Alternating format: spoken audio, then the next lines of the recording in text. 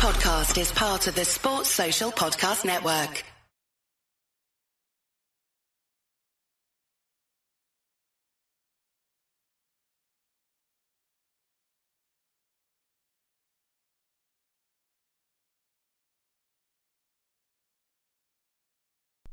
In the Middle East regarding the IDF's fight with Hamas going on in Gaza. Of course, thousands of civilians have been slaughtered at the hands of these clashes, which is, of course, is tragic. I keep very much abreast of this news. So _nomics on Twitter, Dysonomics on Instagram, where I post news about this, some analysis and just my general thoughts. Also, there will be a video dropping this week on YouTube, inshallah, but definitely on Instagram with an update on this, because obviously it's a very, very important issue. Now, we're going to talk about politics in the UK, and this is with regards to Rishi Sunak, the Conservative Party, and the plan to send asylum seekers to Rwanda. Now, this is very contentious. It's been very contentious since it was announced last year by Boris Johnson, and this has the means to bring down Rishi Sunak's premiership. He might not even make it before the next election if the vote on Tuesday doesn't go well and further votes afterwards. Also, this could determine the rates on which the Conservatives win or lose seats in the next election next year. So it's a very, very key week. I'm going to give you the ins and outs of what's happening. So we're going to talk about the initial plan to send people to Rwanda, the hiccups it's taken, what the amendments are, who's in favour, who's against it, and how the Rwanda bill might send Rishi to the gulag. Why Rishi might not make it, coming up after this short break.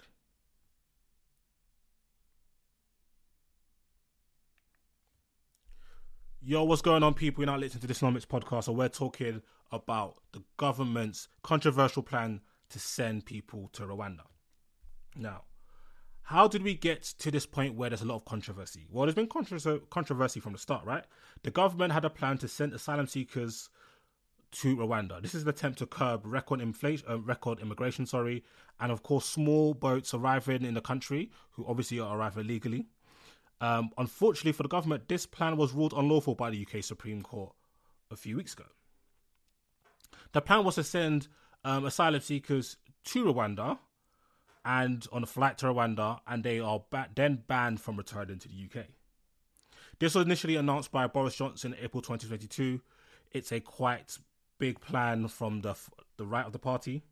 The government has already spent £140 million on the scheme, but this week, and with a letter from a senior civil servant written to MPs, the government has spent another £100 million this April. I think the payment was sent this April to Rwanda, and a further £50 million is coming next year. So this plan is costing well over £250 million. And so far, ain't nobody's gone there yet. So what's the current plan? Well, after this was struck down by the UK Supreme Court because they believe that Rwanda isn't a safe place. Well, I don't know why I was going to make it an inappropriate joke, but let me not do that. The Conservatives were looking for a workaround. What's interesting in this is that I don't believe Rishi is really for this policy. I think a lot of sources have been saying that he was really a fan of this policy anyway. He seems to be a bit more moderate, a bit more centrist, more focused on the economy. However, with pressure from the right of the party, immigration being quite a top-tier issue and record immigration numbers being released by the ONS last month, it is imperative for there to be some form of immigration plan, right? Especially, and immigration is a big issue for a lot of Conservative voters and a lot of people in his party. And if he doesn't seem to have a good plan for immigration, the party are going to get anxious, as will the people. So what Rishi's planning to do is to block UK human rights law in an effort to keep this plan alive, right? He published an emergency bill on Wednesday that asserts that ministers now have the power to ignore the judgments that came from Strasbourg while stopping they're not really leaving or misapplying the European Convention of Human Rights, but they're kind of like picking and choosing when they want to really follow it. It seeks to misapply relevant parts to UK Human Rights Act as well. The legislation stops short of the convention and does not include non-withstanding clauses, which allows ministers to ignore the European Court of Human Rights and other international treaties regarding the asylum, right? So this is super duper interesting. Like, this is the difference between UK politics and US politics, right? So we kind of have like a conventional constitution where we kind of have a constitution on the basis of all the laws we've passed. We don't have like a written down ironclad constitution. Whereas the United States, you might have heard them always talk about the constitution is ironclad. And I believe, off the top of my head, to change the constitution in America, you're going to need, they've got the two houses, the Senate and the House of Representatives. So you're going to need 75% of the House of Representatives to vote for it, and a further 2/3 of the Senate to vote for it. And bearing in mind that the numbers, there's never really a massive discrepancy between the two main parties, Democrats and Republicans. Basically, to change the constitution, you're going to have bipartisan full agreement from both parties, which means the whole country wants it. So therefore, stuff like this is going to be very difficult to happen. Whereas in the UK, if you have a majority, you can pretty much push through anything you want to, for the most part. Suella Braverman, disgraced and former Home Secretary, said the Tories face electoral oblivion unless ministers blocked all domestic and international laws used to halt deportation flights. So basically, she's saying, listen, unless you lot basically circumvent these laws, we're going to get smoked in the election because we need to be able to get these people on the plane out of the country. I believe there was 90,000 people came to the country by small boats looking for asylum last year. Number 10 is currently considering two options. They got the semi-skimmed and the full fat. So the semi-skimmed option is to disapply only UK Human Rights Act and asylum claims. However, this will not prevent challenges by individual migrants, so they could actually challenge this in the courts. The second was the full fat option, which removes the right of judicial review and including notwithstanding clauses, which will allow ministers to ignore the European Court of Human Rights and other international treaties in that area of asylum, right? Which is obviously controversial because you're basically saying, yeah, we don't give a toss about human rights and international law. On Tuesday, there'll be crucial votes regarding this emergency Rwanda plan. So even the more liberal Tories confirmed that this weekend they want to back their PM against the right, who are kind of like they're on Rishi's ass. But serious concerns remain about the plan and they require more assurances. Moderate Tories are worried that this will unite the opponents of Rishi Sunak and the party against him. If the bill is in law and hasn't worked, then it's going to be a disaster for his leadership. He's going to be in big, big trouble. The first major vote on the Rwanda bill is designed to ensure migrants coming to UK in small boats can be deported to the country without being blocked by legal challenges. Funnily enough, there are concerns that liberal and right-wing groupings of this party against the proposal, but the liberal and the right-wing factions of the Conservative Party are concerned for different reasons. The right believes that the plan is not going far enough. They want the plan to disregard the European Court of Human Rights, and they have they don't care that it contradicts international law. Where the liberals, they care that they're going to be voting for something that's going to contradict international law. On Monday, both sides of the disagreement will be working hard to kind of fresh out what's happening and what their positions are going to be going forward. I've got this quote from Damien Green, a Liberal Conservative MP, and he's the head of one of the biggest caucuses in the Conservative Party, which we'll talk about later. And I quote, "The concerns we have fall into three sections. We are worried about the legislation by assertion, in that the bill boldly states that Rwanda is safe. The government needs to show that this is the case. The bill also gives ministers powers without a chance of review, which needs exploration. And the third concern is the removal of the duty of the public authorities to not breach human rights." It's currently believed there will be enough support to push through this bill through its first stage on Tuesday. However, all it takes is 30 Tory rebels, and that's probably enough to defeat it. Nick Vinall is KC, chair of Bar Council, said the bill raises serious rule of law issues. The bill deems Rwanda to be safe, whether or not it is in fact safe, but our obligation under international law is to ensure that asylum seekers are only ever sent to countries that are actually safe. The circumstances in which human rights challenges are permitted by the bill are extremely tightly constrained. There will inevitably be legal challenges. Some people believe that party whips are desperate for this first vote to pass, so they can now use this as a political football and say, yo, Labour Party oppose around the bill. They don't want us to tackle crazy levels of illegal migration, crazy levels of immigration. Labour do not care about protecting our borders. Now, who are the different factions in the Conservative Party that have different views? I know some of you probably think that all the people on the Conservatives have one particular view, all the people on the Labour side have a particular view, so on and so forth. But the funny thing is that naturally, even on the left or the right of the political spectrum, there's different variations, right? So every party has factions where like-minded MPs get together and campaign for issues they care about. Like, for example, on the left, you've got Ian McDonald, Jeremy Corbyn, Dan Abbott. They're seen as the left of the Labour Party, right? And then on the right-hand side, you've got Suella Braverman, you've got Jacob Rees-Mogg, you've got Kemi Badenoch. Those are seen as the more right-hand side of the Conservative Party. These factions don't necessarily always vote in the same way, but sometimes they could be very disciplined in their movements. And I want to go through, I think there's 4 of them, right? So you've got the One Nation Caucus. This is the largest group and has more than 100 Tory MPs. This is about a third of the total amount of Tory MPs currently sitting. This is chaired by former First Secretary of State Damon Green, who we heard from prior. It says it's committed to the values of the liberal centre-right. So these are all quite more moderate Conservatives. Most of the members represent the traditional Tory blue wall, seats where Liberal Democrats are the main challengers.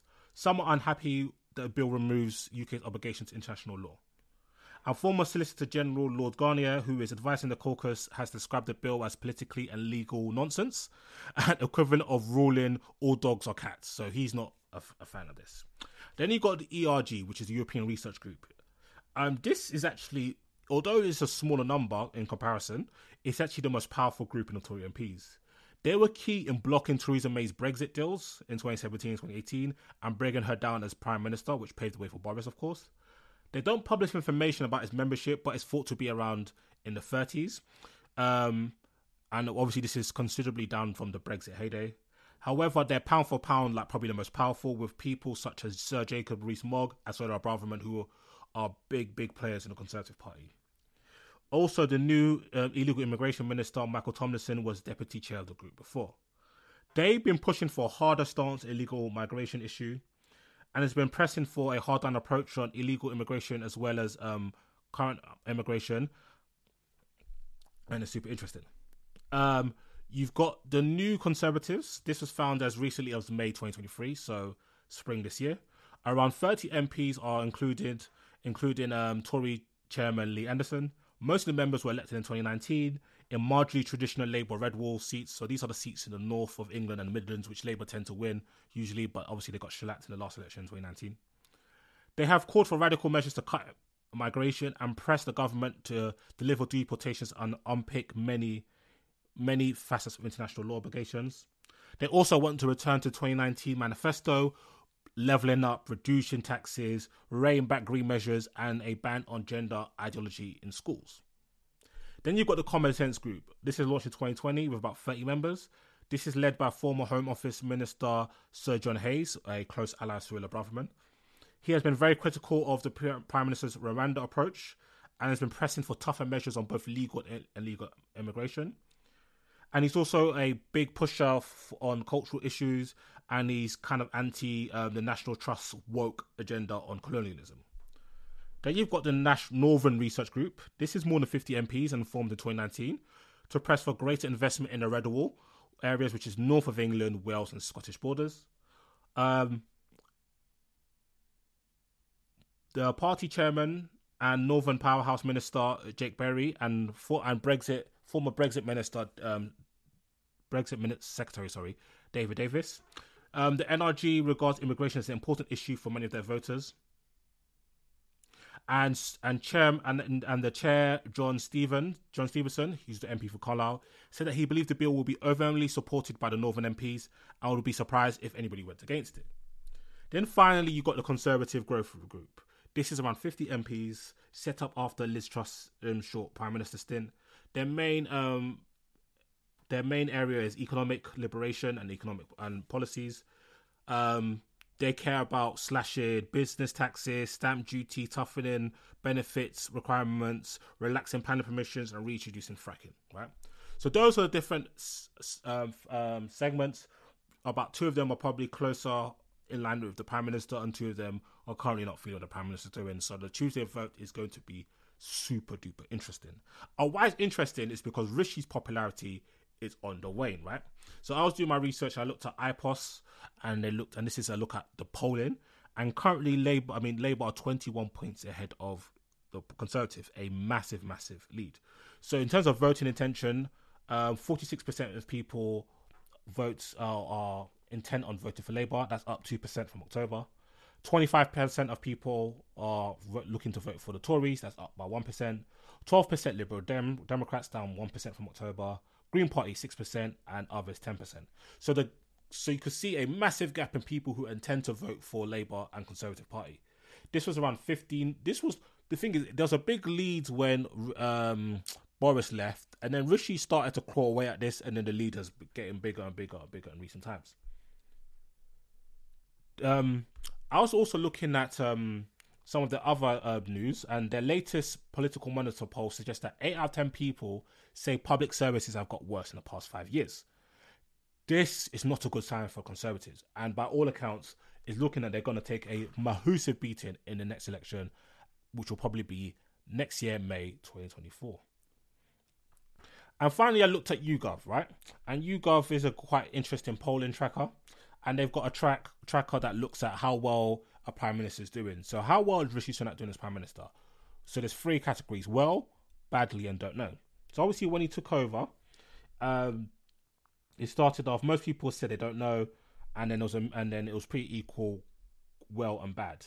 And then it started off with a small gap with more people think he was doing badly than good, and then the gap started to extend. As of like January 2023, he started to close the gap, and then as of August 2023, it's been ginormous, really. Ginormous. So as of December 23, 65% think Rishi Sunak is doing badly as PM, 24% think he's doing well, and 11% think they don't know. It's not looking good. And in terms of fame, he's got a 98% response. He's got popularity 18%, disliked by 58%, neutral 21%. So it's not looking good, bruv. 1 in 5 of people believe immigration is one of the top issues facing the country. The economy is the most important issue at 54%, with immigration and health tied at 41%. So currently, Rishi Sunak, he's not doing well, right? He's had scandal after scandal. So many people have been removed. They've been by-elections. They've got shellacked in every by-election. They got smoked in the local elections. He's taken L's up and down. His premiership is in serious disarray. There's been people that have handed in letters of no confidence. And if this vote goes wrong, he might not make it. I think they're going to get through the first vote, but what happens after that is all in play. And it's very interesting that a policy that's not even his, and a policy that I believe he kind of ran with because he wanted to get the right of the party in line, because of you got influential people like Suella Braverman and co, who might want to bring him down because they're angry at Boris Johnson losing his seat as Prime Minister. In an attempt to appease them and try to tackle the immigration issue, it's probably going to bring him down. And if he survives, they're going to get smoked in the election. Absolutely smoked. Which I don't mind, because they have been absolutely appalling since Boris Johnson's come in. Liz Truss was even worse. I actually think Rishi is actually a pretty competent Prime Minister, but it's a little too late. Sorry, mate. So yeah, toodaloo. Your days are numbered. And yeah, that's it for this week's Dysonomics podcast. A short and sweet one. Look out for me on Twitter, Instagram. Tell a friend to tell a friend. And until next week, peace and blessings. Sports Social Podcast Network.